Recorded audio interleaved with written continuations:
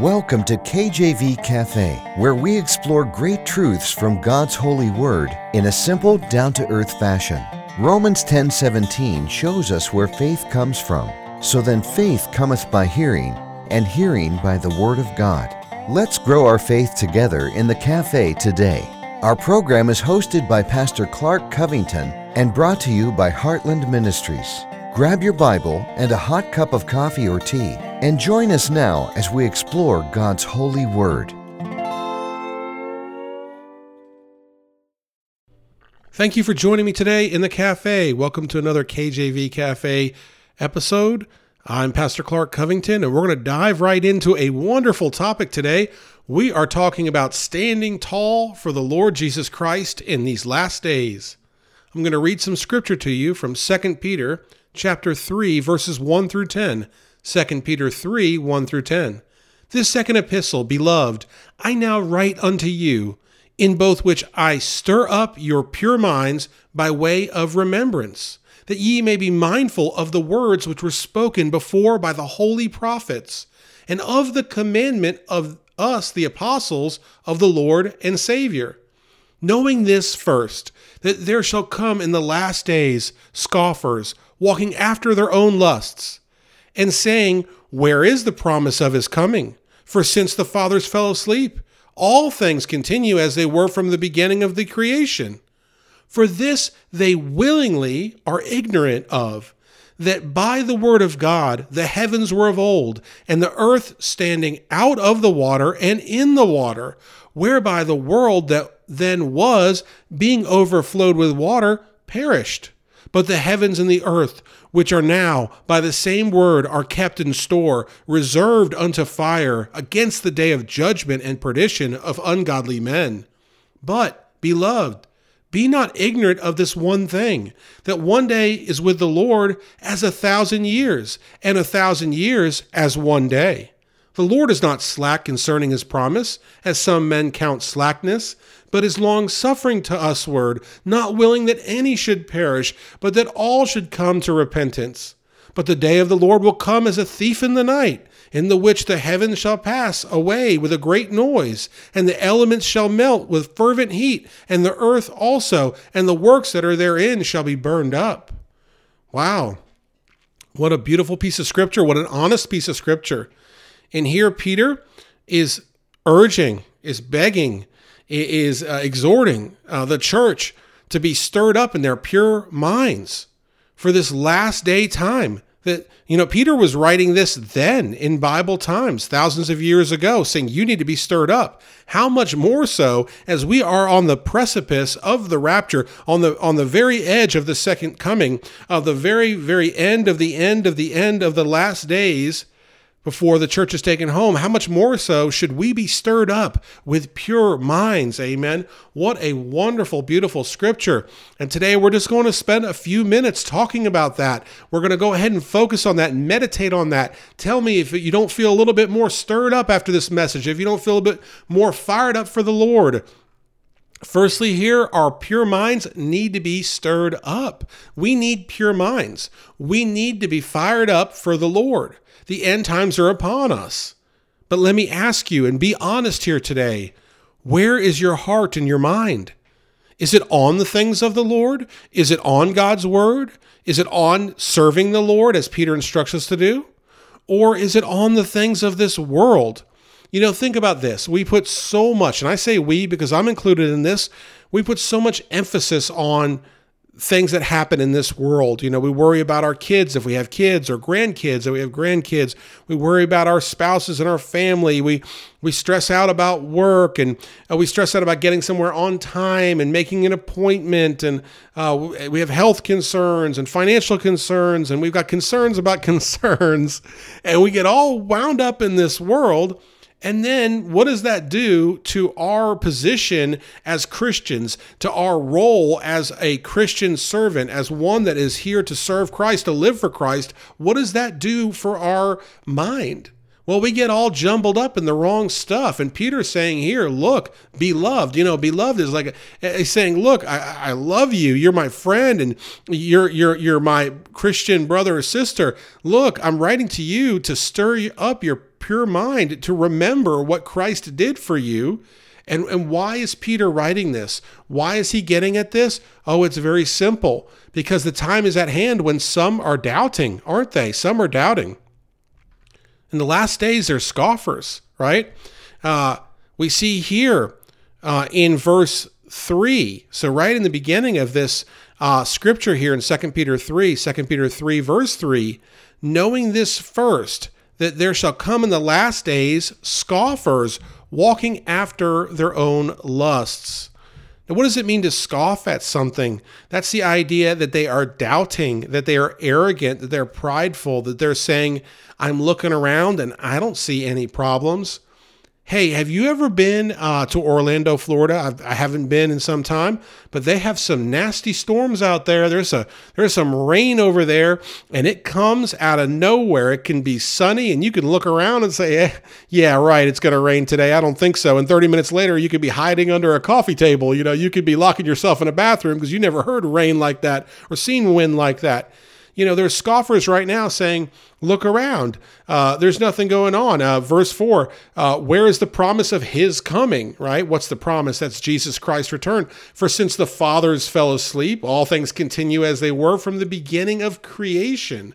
And we have scoffers today. Let me tell you something. The fact that someone would, if you said to them, I'm ready for the Lord to come. I believe the Lord's going to come really soon, maybe tomorrow. And they laughed at you. The fact that they laughed at you is fulfilling this prophecy in the Bible. It's fulfilling this scripture. It is validation that we are in the last days, because it is nothing to laugh about. Amen. We are in the last days because it's nothing to laugh about.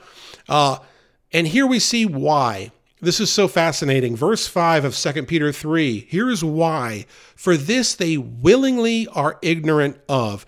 This idea of willful ignorance, what does it mean? It means don't ask, don't tell. It means if I close my eyes, it means if I put my hands over my ears, I don't have to see and I don't have to hear, right? And willful ignorance is the idea of I just don't want to know. I'd rather just imagine nothing about this particular subject. And that is the position of many scoffers.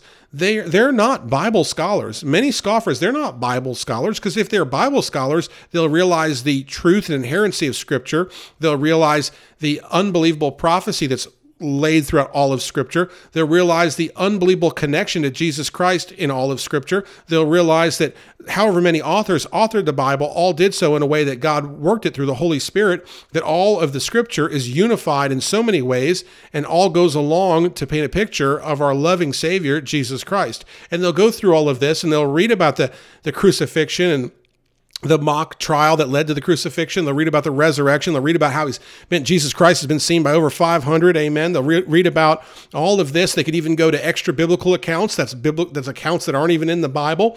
They can read there from Josephus and many others about how Christ really lived. And they can go ahead and maybe look up and see some information about how all of these artifacts, King Hezekiah, they found the well and so forth, and the water tunnels, or they can read about the Cyrus cylinder that points to the Babylonian captivity of the Israelites. And, they can go through all that and say, hey, wait a minute, God's real.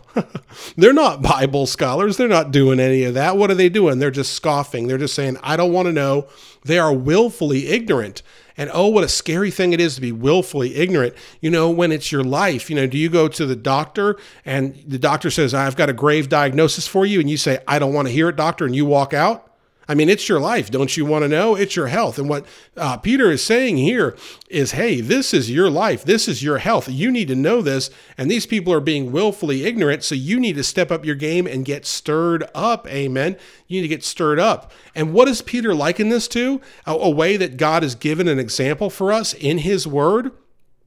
Verse 6, whereby the world that was then being overflowed with water perished. Well, what does that mean? That refers to Noah's flood. Genesis 7:11. In the 600th year of Noah's life, in the second month, the 17th day of the month, the same day were all the fountains of the great deep broken up and the windows of heaven were opened.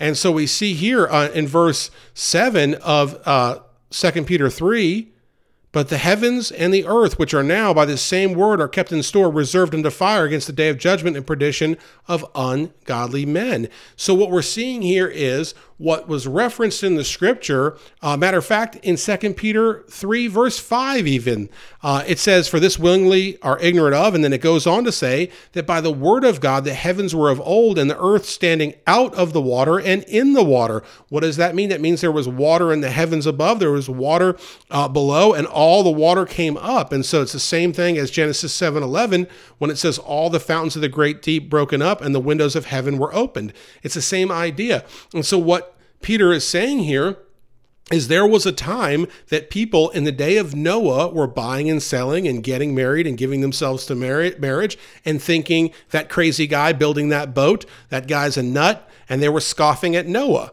And what happened? Noah had that door open. It could have come in. Amen. Many people probably worked on Noah's ship, yet no one came in. And God flooded that place, and God himself shut that door. Amen. And only Noah and his family were saved. Amen. And it's the same thing that happened then that is happening now in these last days. So what is the prescription? What do we need to do? We need to understand God's marching orders. We need to understand why God wants us stirred up. And we see why God wants us stirred up here in let's see here in 2 Peter 3, verse 9, a very familiar verse. I've been quoting this verse a lot lately because I never want to preach anyone into a corner to them to think that they couldn't be saved. 2 Peter 3, verse 9. The Lord is not slack concerning his promise, as some men count slackness, but is long-suffering to usward. Long-suffering. He's willing, he's waiting, he's patient. He's suffering through seeing all the sin that's an abomination, waiting for you to be saved. Not willing that any should perish, but that all should come to repentance. The Lord wants everybody to get saved, amen. The Lord doesn't want anyone to die. I believe that. Not all will be saved. The Lord is all-knowing. He knows past, present, and future. He knows who will be saved, but he wants to give everyone the opportunity.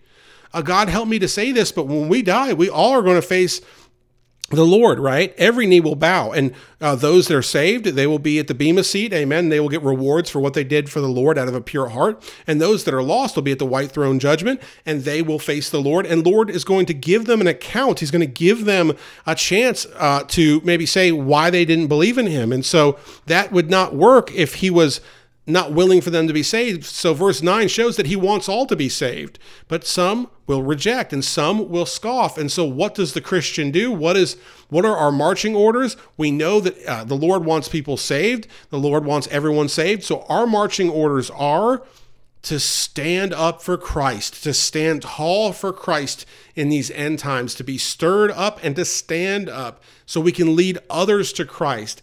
That's what God wants us to do. That's why we're here, to glorify him and to lead others to Christ, to show them the prophecy that I've talked about, to show them the cross that I've talked about, to show them that Jesus Christ loves them and died for them and paid their sin debt. And all they have to do is accept that free gift. If they understood that their works wouldn't get them into heaven, that their church membership wouldn't get them into heaven, that their bank account won't get them into heaven, that nothing else will get them in but the blood of Jesus, if they understood they just had to accept that free gift, they just had to realize their sinful state and come to God and say, I'll make you Lord and Savior in my life, how many would do it?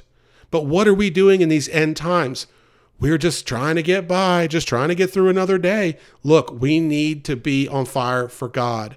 I wish I had more time to dive into this, but I challenge you this week, this month, this year, as long as Lord tarries, get on fire for God. Get the things of the world, put them on the side, stand up for Christ, stand tall, tell people about Jesus, don't be ashamed, and in the end, it'll all be worth it because we are almost done here. So let's make it about Jesus in these last days. He died for you. The least you can do is live for him. Thank you so much for listening today. I look forward to talking with you again soon. Take care and God bless. Amen. Thanks for listening to this episode of KJV Cafe. Have a question for Pastor Clark? Email him directly at clark@enduringpromise.org or visit kjvcafe.com and click the envelope button on the homepage. Our program is hosted by Pastor Clark Covington and brought to you by Heartland Ministries. We'll close today with Psalm 119, verses 166 through 168. Lord, I have hoped for thy salvation and done thy commandments. My soul hath kept thy testimonies, and I love them exceedingly. I have kept thy precepts and thy testimonies, for all my ways are before thee.